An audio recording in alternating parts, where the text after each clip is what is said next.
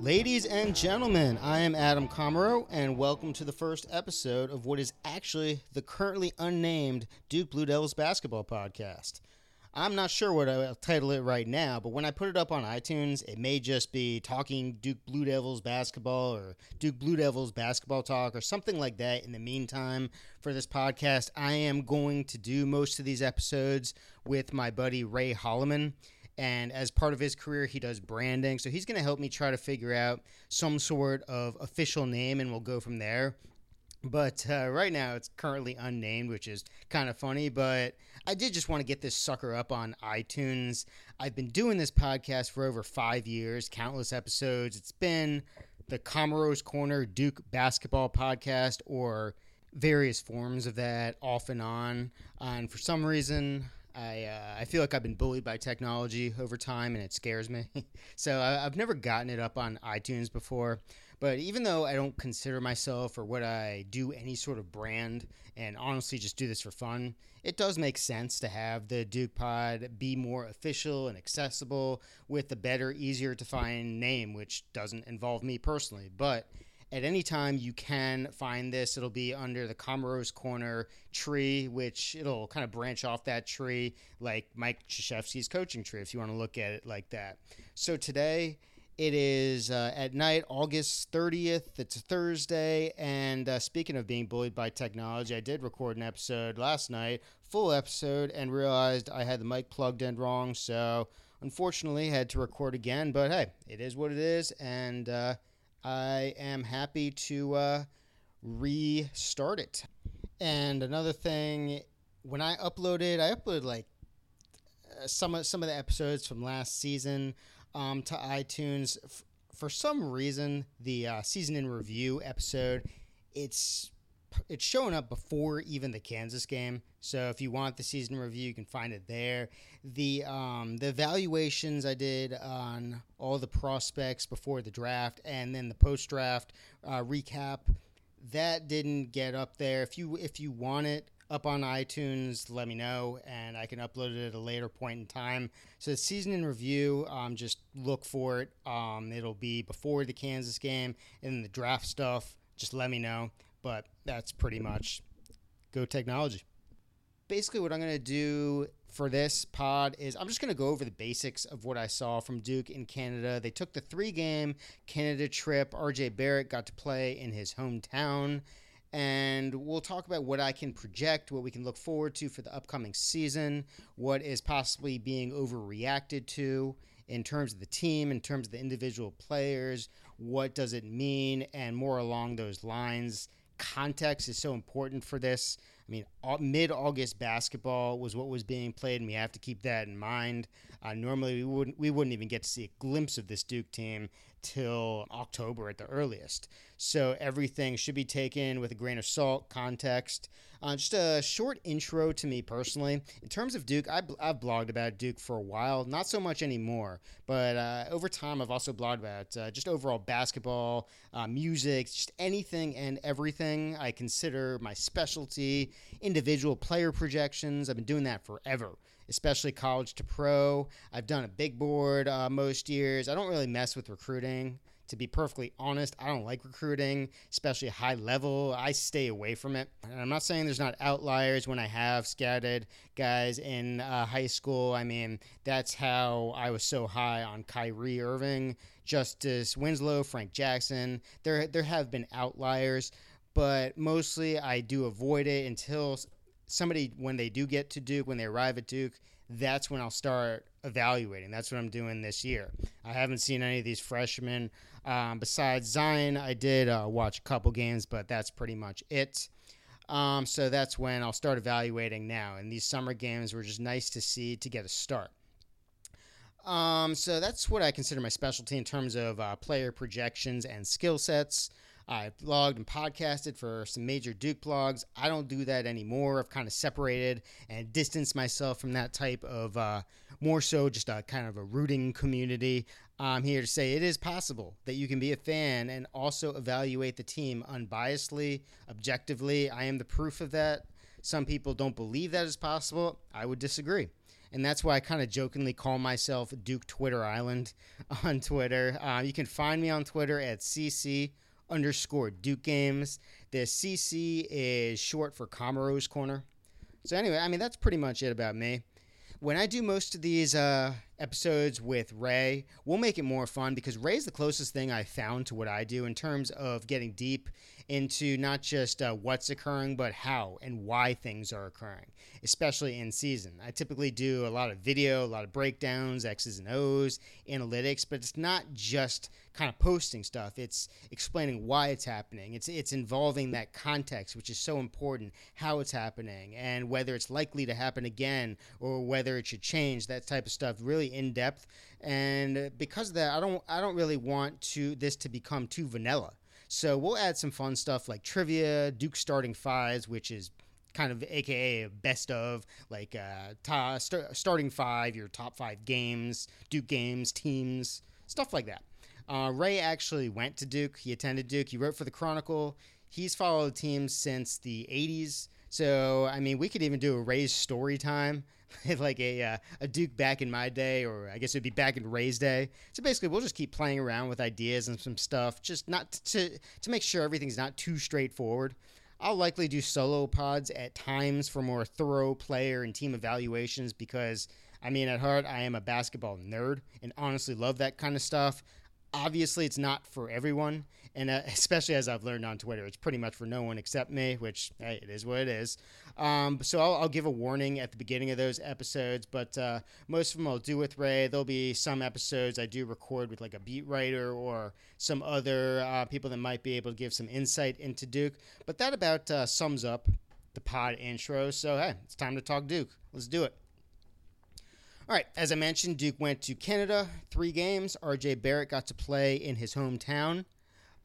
Duke has the best recruiting class of all time coming in. But like I said, I haven't really watched too much, if any, on the recruits in terms of when they were playing in high school, besides the Zion, a couple games. But I'm just pretty much ignoring a lot of that. I am seeing how they play when they are at Duke. So this is my first chance, and unfortunately, Cam Reddish and Trey Jones were out. So, again, context. Everything should be taken without that. For what it's worth, the little I have seen on Cam Reddish tells me he is Duke's X factor this year. But, hey, my gut could also be telling me I'm just hungry. So, can't really be sure on that. Hey, Mom, where's the meatloaf? No, so it's nice for R.J. Barrett. He got to play in his hometown. At least I think it was his hometown. What was it? I want to say Massapequa. That could be very off. But, yeah, I probably sound like a fool there. It's probably not even close. But anyway, it's just some various stuff. First, let's see here. In terms of Duke lefties, it's interesting. Ray would be able to say more of the 1980s guys, but besides Johnny Dawkins, I can speak more since like the 90s. I mean, they've had Thomas Hill, Lee Malchione, Josh McRoberts, Taylor King, Elliot Williams, Rodney Hood, Justice Winslow. Luke Kennard was right-handed, but he did shoot southpaw, so he's counted. And Marvin Bagley. So as far as I'm concerned, I would say Duke has never had 2 better southpaws, lefties at the same time, better than RJ and Zion. So that's pretty cool. Since I am left-handed, I grew up with a ruler that said lefties are always right. And, hey, I believe that beyond a shadow of a doubt. There is no argument possible to be made there. So I would say there's going to be 5 guys that are pretty much going to do the majority of the scoring. That's the 4 freshmen and Alex O'Connell. They are also going to be the 5 guys who can really take their man off the bounce. I'll go into that in a little bit. But so I have given a little nickname to 5 other guys, and they are going to be the Dirty J's because they do all the dirty work. So we got Javin DeLaurier, Jordan Goldwire, Jack White, Justin Robinson, and Joey Baker, the Dirty J's. Besides that, let's see here. Most disappointing. I'm going to say Mike Buckmeyer. Mike Buckmeyer, a.k.a. Charlie Tirefire. He was trash, and the ghost of Nick Pagliuca will not stand for it. And if you think I'm serious, you check yourself, because I think sometimes we get a little too serious about all this stuff. It's just fun. And what I did with Nick Pagliuca, he was a walk-on at Duke, and I kind of adopted him because I do such thorough evaluations that it's nice just to have a guy that when he gets in, I can be that cheesy fan and just say, hey, go guy, score, to do as well as possible, and just have nothing behind it, no evaluations, just pure, just rooting for a kid. And so Mike Buckmeyer, he got to Duke immediately. He was my walk-on. So Mike Buckmeyer, I would say he just didn't cut it in Canada. Really, really disappointing. And you want to know why I consider it disappointing? Check this out. You think Marvin Bagley might have been the best player on the team, maybe Wendell Carter? No, it was actually Mike Buckmeyer. You think I'm lying? Well, stats don't lie. So let's take a look here at Duke's stats last year. And per 100 possessions, which is obviously the way to do things. You think Marvin Bagley, offensive rating, you think he was the best at 127.7? No. Mike Buckmeyer, 154.2. You think Wendell Carter's 92.8 defensive rating was tops? Nope. Mike Buckmeyer, 92.1. Mike Buckmeyer, he averaged 33.9 points. He averaged 22.6 rebounds, 11.3 assists, just a walking triple-double. Pretty good, no? I mean, the 11.3 personal fouls per 100 possessions, that is a little worrisome. But, I mean, hey, no doubt in my mind, he was Duke's best player last year. And if he wants to be Duke's best player this year, he can't have performances like he did in Canada. So, I am here to motivate Mr. Mike Buckmeyer and say I believe he can do better and he will do better. Coolest moment. I will say Brennan Besser, another walk-on. Besser, he gained much-deserved attention starting in late May for running and biking from Seattle to New York City, 3,400 miles in about 70 days, averaging 50 miles per day, as a part of Walk On America to raise awareness and funds for groups that support the intellectual and developmental disability community. Besser's 23-year-old sister Jacqueline is nonverbal with significantly impaired motor skills. Brennan, he made the trip in parts with his sister Rachel, who is the creative director for Walk On America, and stopped at nonprofit and community centers along the way to encourage donations. So that's just a very cool thing to do. If you haven't heard about that or didn't follow it when it was occurring, I would really encourage everyone to check that out. But Brennan hit a 3 at the end of the first game, and I swear it provided the biggest cheers both from Duke's bench and the crowd, and it was just a really awesome moment. I actually think he slapped the floor after that, and so did the rest of the Duke guys. So it's one of those moments which is just way beyond basketball. Most important moment from Canada, I would say it was post-game, after Duke's final game. Jay Bilas, who, along with Dan Shulman, I do want to commend them. I mean, when you have games that are very much mismatches, I mean, some of them were just blowouts starting in the second half, they made it really entertaining, and especially Bilas.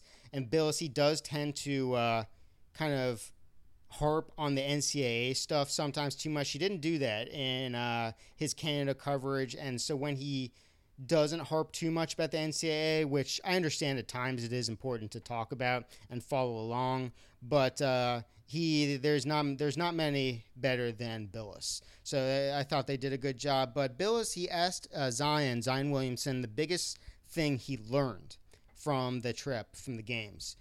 And Zion's response was that Duke's potential is highest when they are talking and communicating on defense.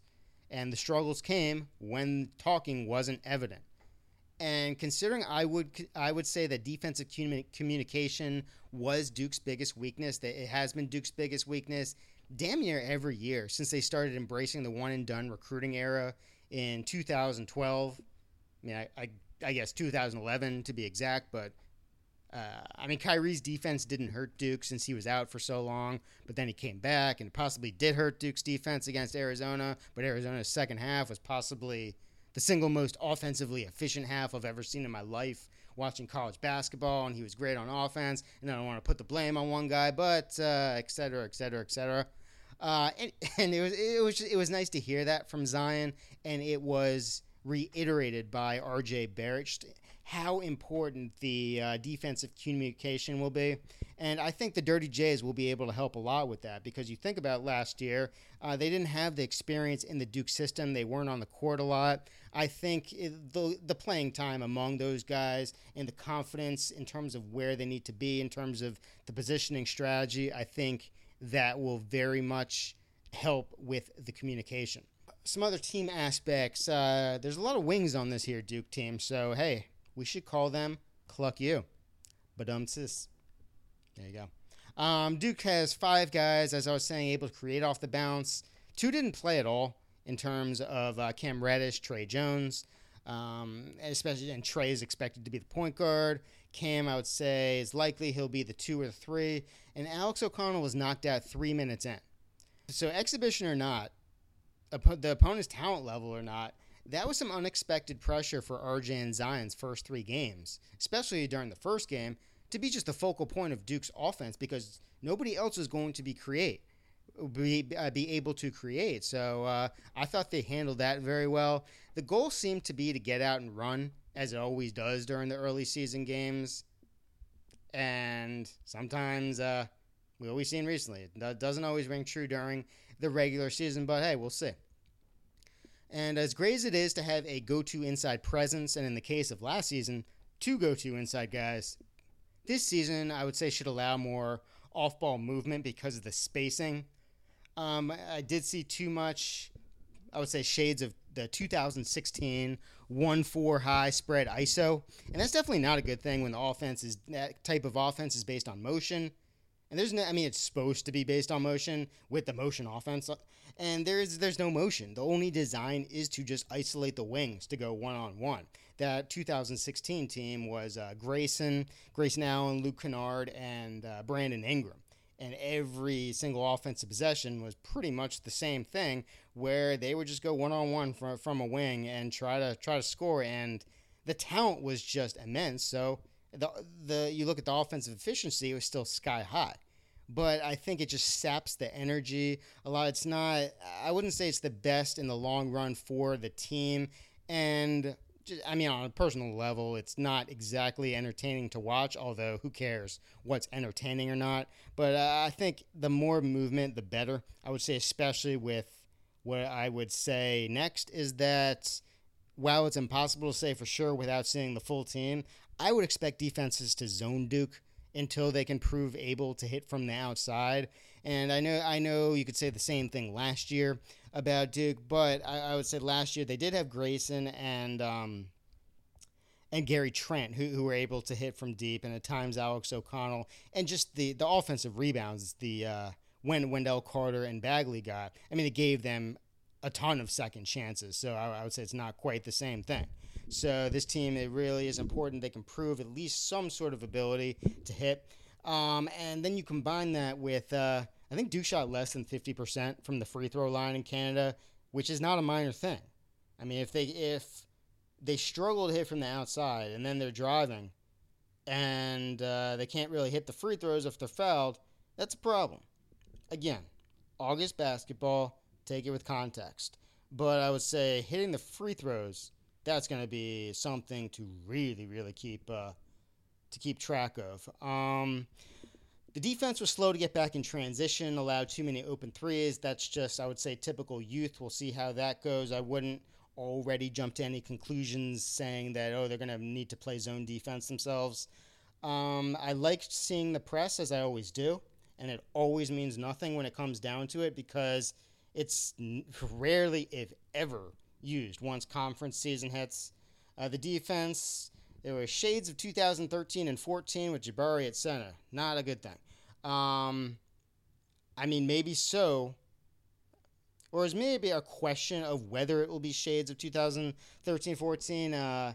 If Bolden, who I'll discuss more in going over individual players, if he can't get consistent minutes or somehow rank, who knows with rank, if they're not on the floor, it's going to be a small team. Or, Javaney's 6'10", but he's not exactly a rim protector. So that's going to be interesting to see how that works. That would mean they really need to lock down with their perimeter defense. Last team aspects, the annual preseason or early season, Duke has so much depth, excitement, which of course K will extinguish once the ACC season hits. So it's funny in terms, it's every single year. So Duke they're so deep, it's the deepest Duke team, and we'll see. We will see. All right, so let's go to the individual players. So the first thing, and when I talk about narratives going on, I am doing everything possible this year. There's always going to be some kind of fan Twitter stuff that blows up to the point where I don't know if worth it is the right word, but I will mention it just because if it's what a majority of people are talking about, yeah, it is worth mentioning. But the mass majority of what I will mention in terms of narratives and storylines is going to be from the media, that type of crowd. So let's start first. Is Zion Williamson fat? Is Zion Williamson fat? That's funny. It's kind of like Chris Cody. Anyone who watches the Le Batard show or listens to the Le Batard show, it's really the only sports radio I do listen to just because it doesn't take itself too seriously. Chris Cody, he's referred to as Fat Chris on the Le Batard show, but then whenever they have athletic competitions, he always somehow beats the other guys. So, but either way, to answer, is Zion Williamson fat? Of course not. Of course he is not fat. He's huge. I mean, there's no doubt about that. He's a 285-pound freshman. And in context, Shaquille O'Neal, he was a 285-pound freshman. It's like, what the heck? That's nuts. If he arrived in the NBA right now, I believe there is only one player who weighs more. That is Boban. And whoever doesn't know who Boban is, I think it's Boban Marjanovic. He is the friendly giant for the Detroit Pistons. Boban is awesome. Zion's huge. I mean, they're really, I haven't ever seen anyone like him. I mean, in terms of comparisons, in some forms, there's Charles Barkley, Anthony Mason, Larry Johnson, Sean Kemp, Blake Griffin, and Ray's comparison. I mean, since I'm not doing this one with Ray, unfortunately, I do have to spoil that. It is Rodney Rogers. I would say it's kind of like Sam Perkins if Sam Perkins was the Incredible Hulk. And while that may be a lazy lefty comp, lazy lefty comp. I mean, there is some of that. Maybe it's just the kind of that set shot 3-pointer. But I mean, he's a freak athlete. I think he dunked from just about the free throw line during the pregame of one of the Canada games. I mean, his entire high school, he was a mixtape sensation. There's never been anyone as mixtape famous as Zion, so I didn't really care about any of that. I just wanted to see if he could play ball. And yeah, there's a lot of things to be impressed about. I mean, again, with that context in mind. The thing that impressed me most about Zion is his anticipation. And the anticipation occurred in the most positive ways, from what I saw, off the ball on both ends. I actually saw some Dennis Rodman type of rebound instincts, if only for a small sample size period of time and against low-level competition. But it's just amazing how he was able to anticipate where the play was going to end up, and he would already be where he needs to be. You combine that with his elite athleticism, and that's freakish. I mean, that's where just the Charles Barkley, he was able to do that. Him and Rodman had incredible defensive instincts since they were undersized. Well, Zion, battling against maybe 7-footers, you could consider him undersized, but it's a big boy. And if he can get in there, once he gets that ball and get it in traffic, which he was proven able to do, I mean, that's scary. That's scary potential. So I think that was great on defense. He was able, he cheats a lot. And I think that could help at times. Let's say if Javin DeLaurier is playing center, I think Zion, what he can do off ball with some blocks, that can help because he's likely a much better shot blocker than DeLaurier, even though DeLaurier is a couple inches taller. So I really liked what I saw with his anticipation. Not just liked, loved. I mean, that was, again, the most impressive aspect. I would say his body control, how he uses the jump stop, how he plays off of contact. I mean, his up and under is just absurd for his size. It's amazing. And the finishing touch he uses close to the rim, I really, it was beyond impressive. He is a willing passer. That's important, and good vision. And I was talking about the off-ball playmaking on defense, which will be huge if Javin's the center. I think there's a ton to like about Zion. I think there are some high IQ aspects right there, which we'll see how they develop or at least are maintained throughout the season. His weaknesses, definitely the handle, especially in traffic. I mean, he can get away with it just because of the momentum he uses going. But I would say when he plays against more, I would say athletic, more bigger, more experienced defenders who will be able to anticipate some of what he does, we'll see how that works out. The free throws and outside shooting, the flat set shot like Sam Perkins. I don't know how that will be. He hit a couple the first game, then he didn't. I don't think he hit another in the next two, and it doesn't look pretty. I'll tell you that. The defensive awareness, same as Bagley last season. As I was saying earlier, it feels like the Dirty J's can help Zion with loud verbal communication much more than anyone helped Bagley last year. Bagley had no help. He was just kind of on his own. So if he cheated to get in the passing lanes like Zion tends to do or to make plays off ball, you can have someone, let's say a Jack White or a Jordan Goldwire there to let him know his own defender. The guy, even when he cheats, even if he is going to make a play on the ball, the opposing team will see that. And if he loses his own man, that's done. So I would say you got to play the risk versus reward if you're him and know when it's an optimal time to take those risks. The questions, can he be forced right? Everything I saw was pretty much him going left and finishing left. The dribble in traffic, as I was saying, and the defenders I would expect to play pretty far off. So he has to prove at least some sort of ability to hit from outside, and then if he is fouled, which hopefully there won't be any sort of hack of Zion, he has to prove he can be adept from the free throw line. But overall, a lot to like about Zion Williamson. A lot to like. I am not going to crown him like most, but a lot to like. R.J. Barrett. I would say another lazy. I almost said lazy again. I would say a lazy lefty comp. James Harden without the shooting range right now. The strength is trust.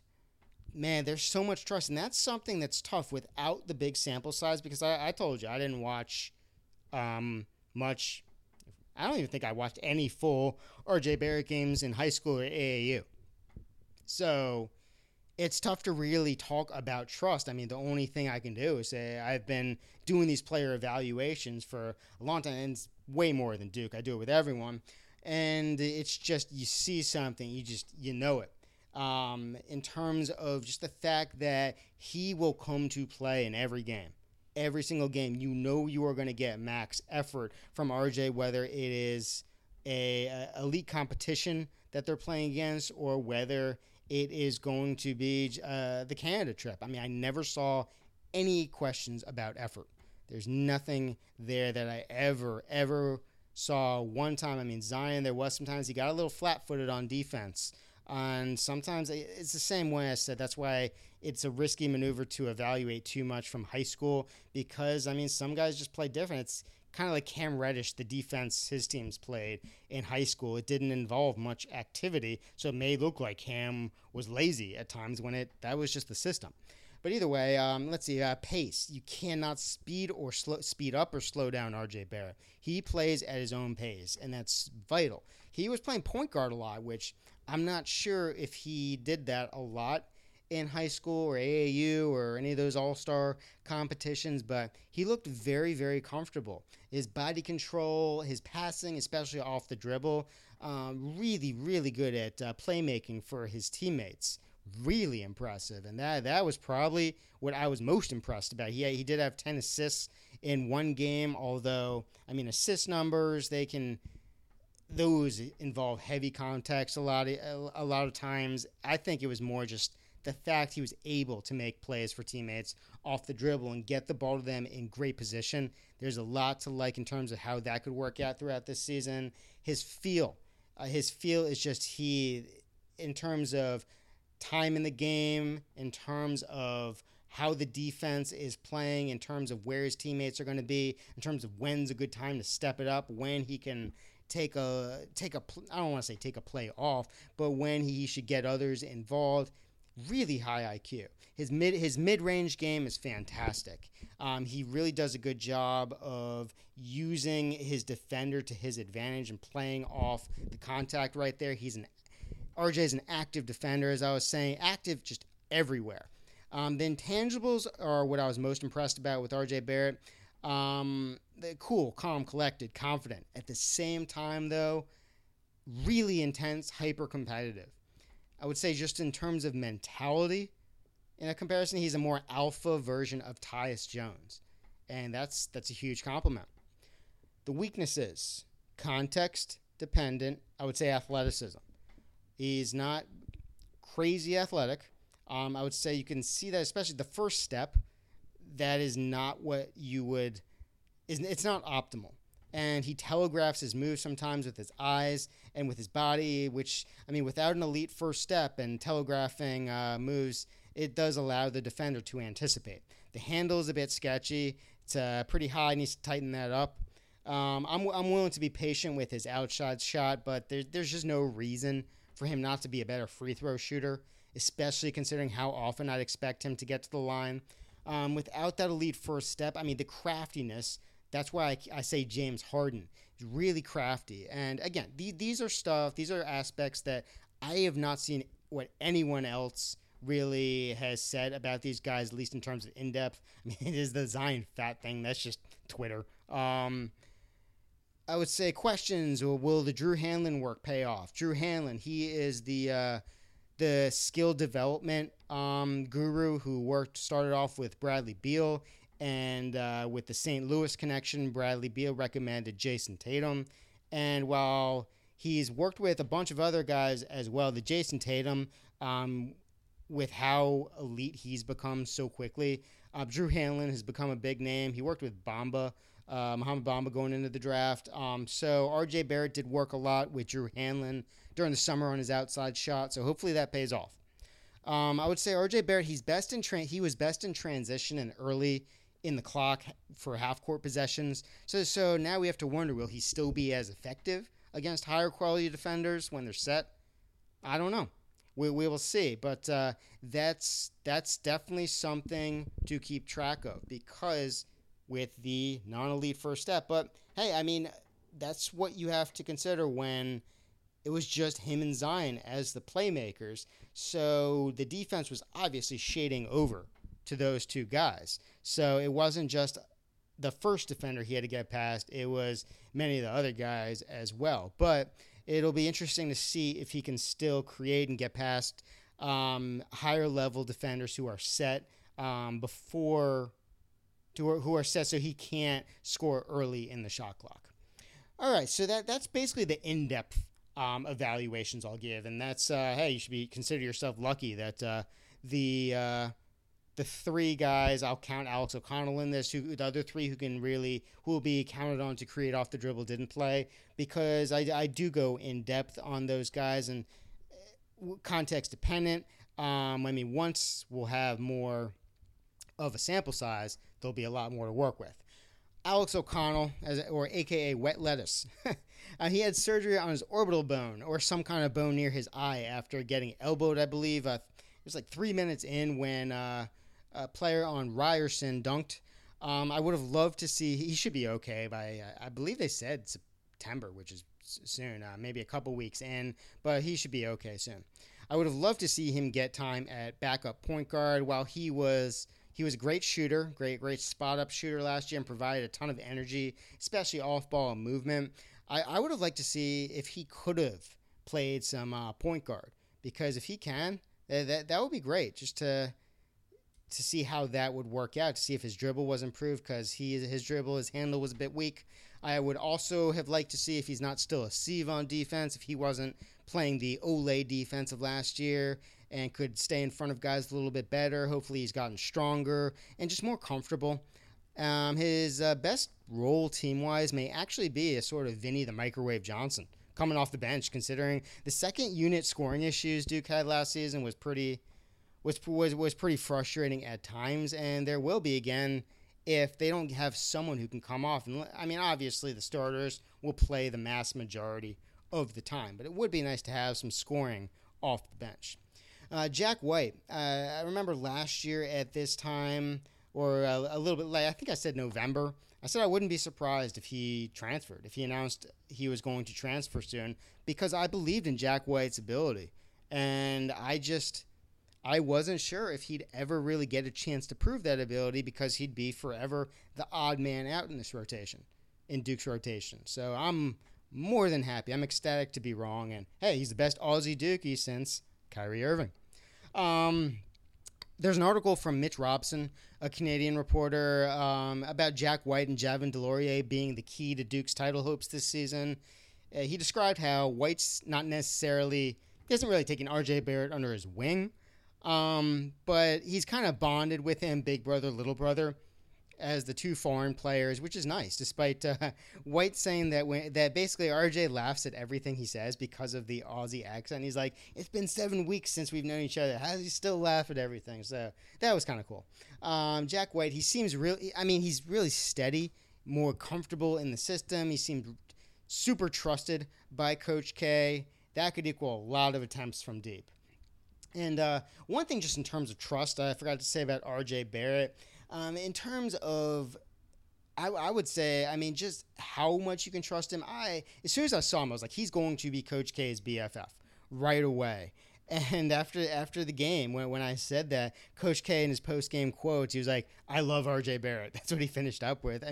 It's just so nice for a coach to have a guy on the floor who can almost act like a second coach. And that's a high compliment when you're talking about a freshman like that. So, again, that's the trust right there. So, I don't want to say it's the same type of trust with Jack White, but I think K trusts him just to be able to play the role how and be where he needs to be at all times. Javin DeLaurier, typical energy, confidence. I would have loved to see him attempt a free throw line jumper or make a play from the free throw line, especially considering he was often who received a pass at that spot as the zone breaker. I would say like Emile Jefferson, he never really developed a mid-range, but he was able to create and score off the dribble and then down low in the post. Javin, I'm not really sure. There was at times, he got a couple nice buckets versus Kansas in Duke's finale last year, but I would like to see him. He didn't even attempt a mid-range jumper, and he pretty much just finished all plays at the rim. If that's what he does, that's going to be very important for Duke. I would just like him to pose some sort of threat or work his way into that throughout his Duke career. He's obviously a junior right now. He did work with David Robinson in the offseason, or as I like to say, Justin Robinson's father, just to bring David Robinson down a notch, because that's necessary to do. So he got some work in with the Admiral, and hopefully that helps. I don't see how that wouldn't be able to help. And I think, again, just in terms of the communication, I think DeLaurier can help with that. I wouldn't say he seems uber verbal, uber communicative, but I would say he seems more confident. That's what I'll say. It's not just the energy, it's the confidence being out there. And again, that's what these Dirty Jays, that's what they bring to the table. Another one, Jordan Goldwire. He is the one player who reminded me of Duke's old half-court defense, which consistently emphasized extended on-ball pressure. And if he can provide any threat on offense, any threat at all, I think he can make a big impact if he's given the opportunity, considering what I feel he can provide on defense, his energy, his communication. I love the kid. I compare him to like a Steve Wojo, who just, they annoy the other team. Obviously the point guard, they really annoy him because they're just a pest. And I think Jordan Goldwire, he may be being overlooked just in terms of if he can get those minutes. Man, he can create some stuff on defense, and if this Duke team wants to get out and run, maybe he is somebody who can allow that to happen. We will see. Justin Robinson, I loved his voice on defense. You could hear him above everyone else when he was in the game. And he'll have a Jack White sort of role, though maybe he can get a minute or two at center if he doesn't get killed. He obviously doesn't play exactly like a 6'10 guy, at least in terms of center. He's kind of the classic stretch. But overall, I wouldn't expect Robinson to be consistently in the rotation outside of garbage time, mismatches, and outlier situations. I mean, there were a couple conference games last year. I mean, there was the two blowouts against Pitt, and I do think he got like 10 minutes against Miami early on. But, I mean, you look at towards the last like 20 games, he really wasn't part of the rotation. But if he can prove able, hey, who knows? Joey Baker, I barely watched anything on Baker since he committed. But in the little I have seen, his physicality, or really lack thereof, was worrisome. And I actually thought it might be to his benefit if the goal was to redshirt or accept a minor role while building his body during the season with the trainers, with the conditioning, and playing against these elite, strong teammates in practice. I mean, that couldn't hurt. And he would learn the system, and he would be ready to make much bigger contributions next season.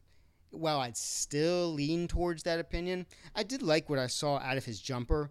He hit a couple threes in the second game. That was nice, including he hit a long two off the bounce, which was really good to see. I mean, that's pure basketball. The purists gotta love that. Put a smile on their faces. I almost wish he was a few inches taller to act as a stretch four. I mean, he's one of the 25 wings on this Duke team, so between like 6'5", 6'8". I mean, he can extend that defense out. If he proves able to consistently hit from deep, if he proves able to handle physicality against ACC opponents, who knows? I mean, he could really create that space, but time will tell. And again, I'd still lean towards the fact he will have a minor sort of role or maybe redshirt. Who knows? Rank, and you see, I'm saying like, who knows? Time will tell at the end, because again, context. You can't take too much from these games. What I saw, which was good, hey, it's good. I'm not gonna go overboard with that. What I saw, which is not so good, I'm not going to be overly frustrated or dump on the player for that. All right, so Antonio Vrankovic. It was cool to see Vrank get a start, and I believe it was either the second or the third game, considering how unlikely it is that he will get another start during the season outside of senior night for Duke, if that. He brought the energy, the positive attitude as always, same as Justin Robinson. I wouldn't expect Vrank to be in the rotation outside of garbage time, mismatches, and outlier situations. But hey, when he's in there, you know what you're going to get, and that's huge. With K, trust, communication, and Vrank, he's the only senior on this Duke team, which is kind of crazy to think about. All right, so now we get to the most, I would say, divisive in terms of how people are reacting to him. It might not even be divisive. I think way too many people are on way over towards one side of opinions on Marquise Bolden. So crowning Zion Williamson and deporting Marcus Bolden to Antarctica, that's probably like the most ironic August college basketball thing ever. If you want to know what's funny, if you go to YouTube and you search Marcus Bolden Canada, I didn't watch any of them because I was just looking for clips from Canada because I signed up for ESPN Plus and basically just used the free trial and then unsubscribed immediately after, like I'm sure a lot of Duke fans did. But, I mean, the first video is just last year's highlights, and the second is just what happened to Marquise Bolden during the Canada trip. I assume that's some sort of overreaction. But then the third. Marquise Bolden, the full Duke preseason highlights from 2016 versus Virginia State with 13 points, 11 rebounds, 5 blocks with 22,000 views. And I would assume everyone was thinking he would be an elite player immediately. He'd be like Anthony Davis or something. You can't take too much out of these early games. I would say, again, since I canceled the ESPN Plus and couldn't watch anymore, I can't really go over each play. And with Synergy, they didn't have these games available to download, so I couldn't really watch individual plays over again. But I will say, keep in mind one thing, or not one thing. Just keep. I'll give a couple things to keep in mind. Last year, he was third in on Duke in win shares per 40 minutes in conference, which means exactly what you think it does in terms of how much he contributed to the team win, despite being stuck in a defensive system that is as poorly fitting as I can imagine. Everything needs context, and I don't take stats as gold, but I trust my evaluations based on the fact that I watch more Duke film than 99.9999% of anyone outside the program last year, as well as the fact that player evaluations is what I consider my passion, my skill, and it's proven by years and years of evidence. It's possible he may have disappointed himself in the first game, because it did seem like his energy level left a little bit to be desired after that. And to me, energy is something Bolden really didn't get enough credit for last season, because everyone's a body language expert and facial expression. Everyone reads too much into facial expression, and I think that's been a problem in the past. I mean, with Jahlil Okafor, with Trevon Duval, with I think it might even happen with Cam Reddish. It's really, really annoying when people read too much into that type of stuff, because you don't know what's going on inside of their heads. So my expert take, these people who do this type of stuff, they are not actual experts on body language or facial expressions, although they may have stayed at a Holiday Inn Express last night. But anyway, so is Bolden's performance in Canada disappointing? Absolutely, definitely. But do the takes I've seen on Bolden, many from the media, do they have any merit? Hell no, because they offer no context. You can't just say Bolden, he played bad, then he didn't play, then he stopped playing. Coach K didn't start him after that, and that's how it's going to be.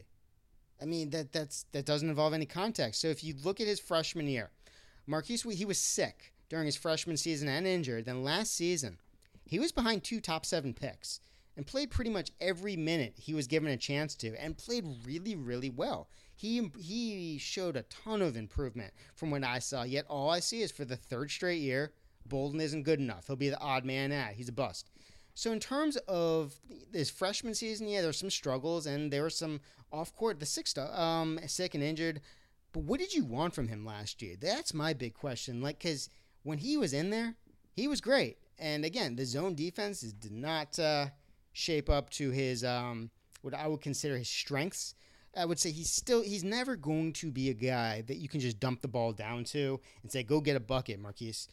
He is very methodical with his moves. He tends to overthink, and he brings the ball down a lot. He was stripped early on in Canada a few times when Duke tried to get him the ball early. So that was disappointing. But what he provides on defense, and especially transition defense with the arms up, I think there's just a lot to like from him. And I am not saying he will be great.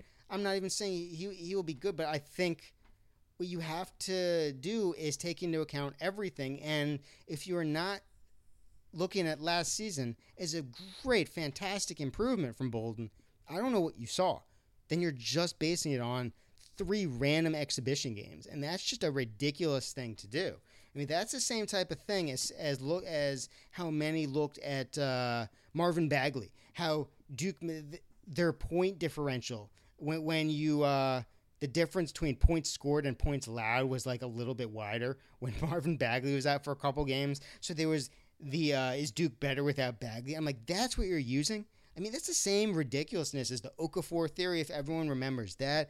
I mean, it's the same type of stuff that's happened with Okafor, Brandon Ingram, Jason Tatum.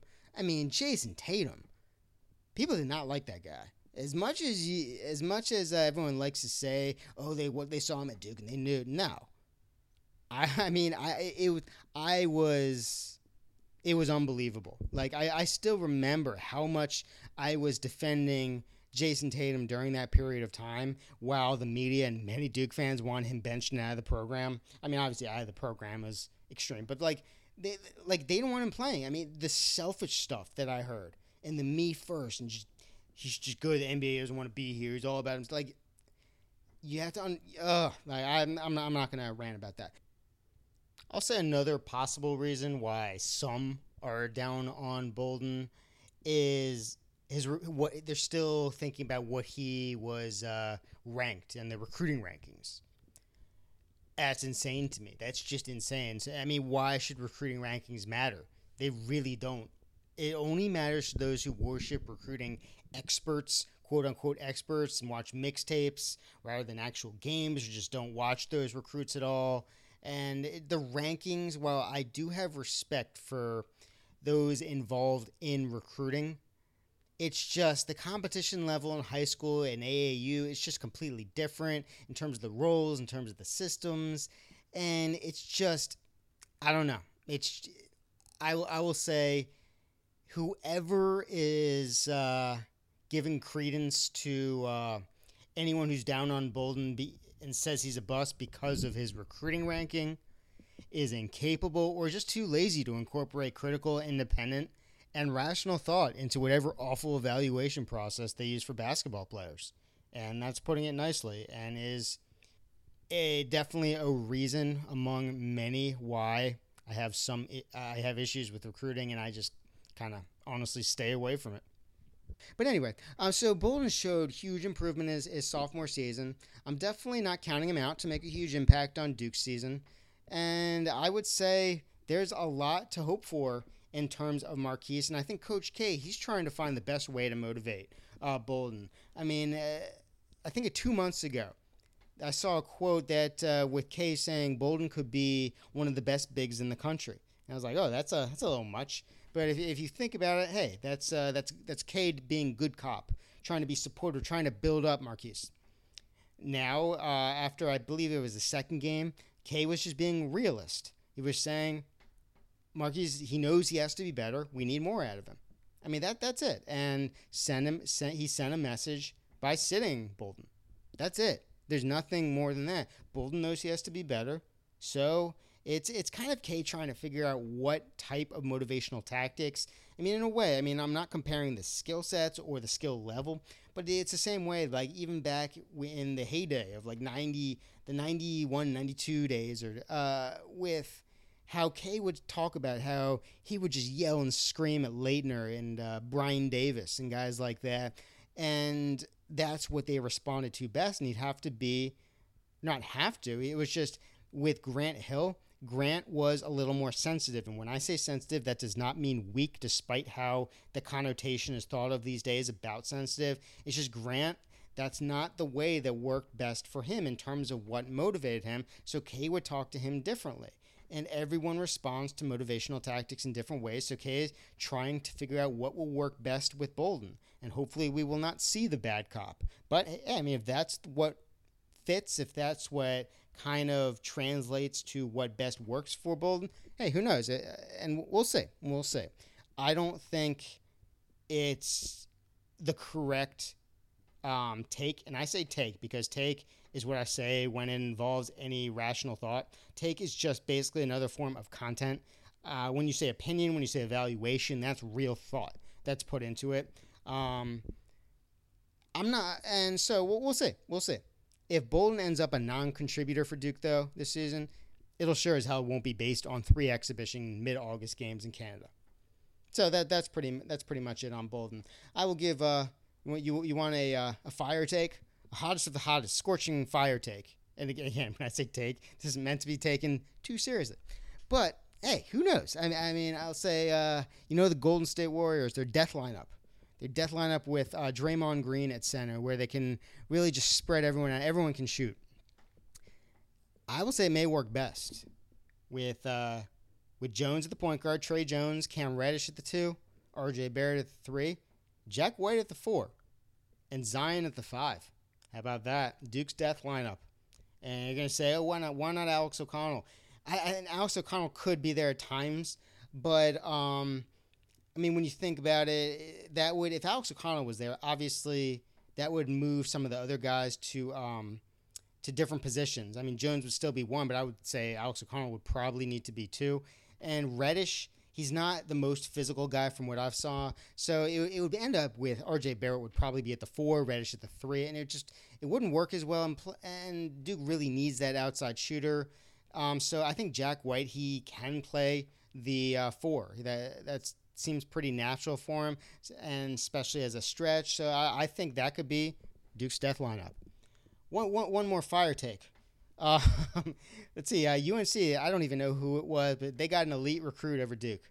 So obviously, Capel leaving signified the end of Duke's golden age of recruiting. So K should just retire now to get ahead of the curve and save face.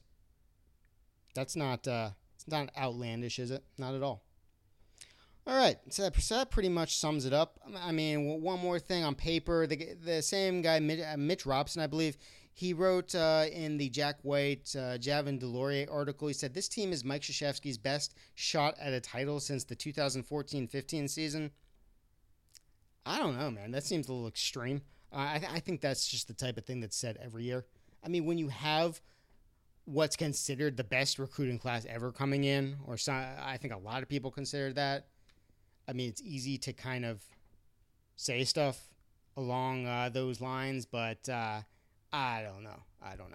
One thing to consider is that last year, Duke played 2 regular season. I mean, they always play the 2 exhibition games early on, and last year they played 2 regular season games before they went to the Champions Classic and played Michigan State.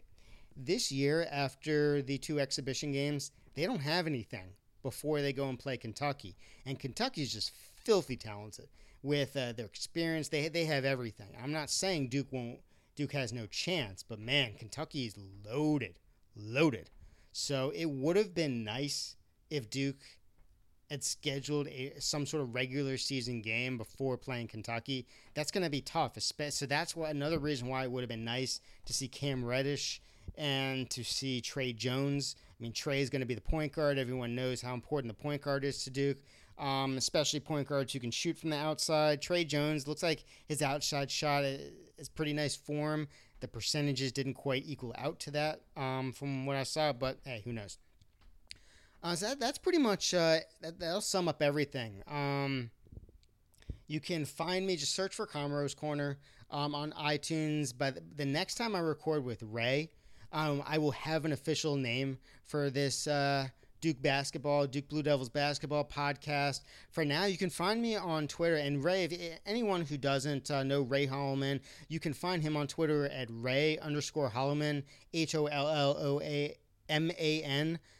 He's great. He actually also back in the day he worked for the old AOL Fan House. That was kind of before the Grantland, before the Ringer. Those days where writers could write with some sort of opinions as well as analysis. So he did that. He worked for SI, Sports Illustrated, for a little bit, so he has plenty of experience. But either way, I mean, we're evaluating Duke. We're going to have some fun with it. It's going to be a great season. It's going to be fun. And you can always find me at CC_Duke Games on Twitter. You can sign up for this podcast on iTunes, leave a review if you like it. Obviously, not all of them are going to be as thorough, giving breakdowns as this. But hey, if this is the only podcast I'm going to do for at least a couple weeks, I want to just talk about a little of everything in terms of what I saw, just go down each player and what I feel they can provide in terms of what I saw and what it means. And overall, there's a lot of who knows, but it was worth it. It was worth it to get an early start on this Duke team because, hey, soon enough it'll be CTC, Countdown to Craziness, and after that it's go time. So I am Adam Comero, and it's thank you so much for listening. I will be back soon with a new Duke Blue Devils basketball podcast. Until then, peace.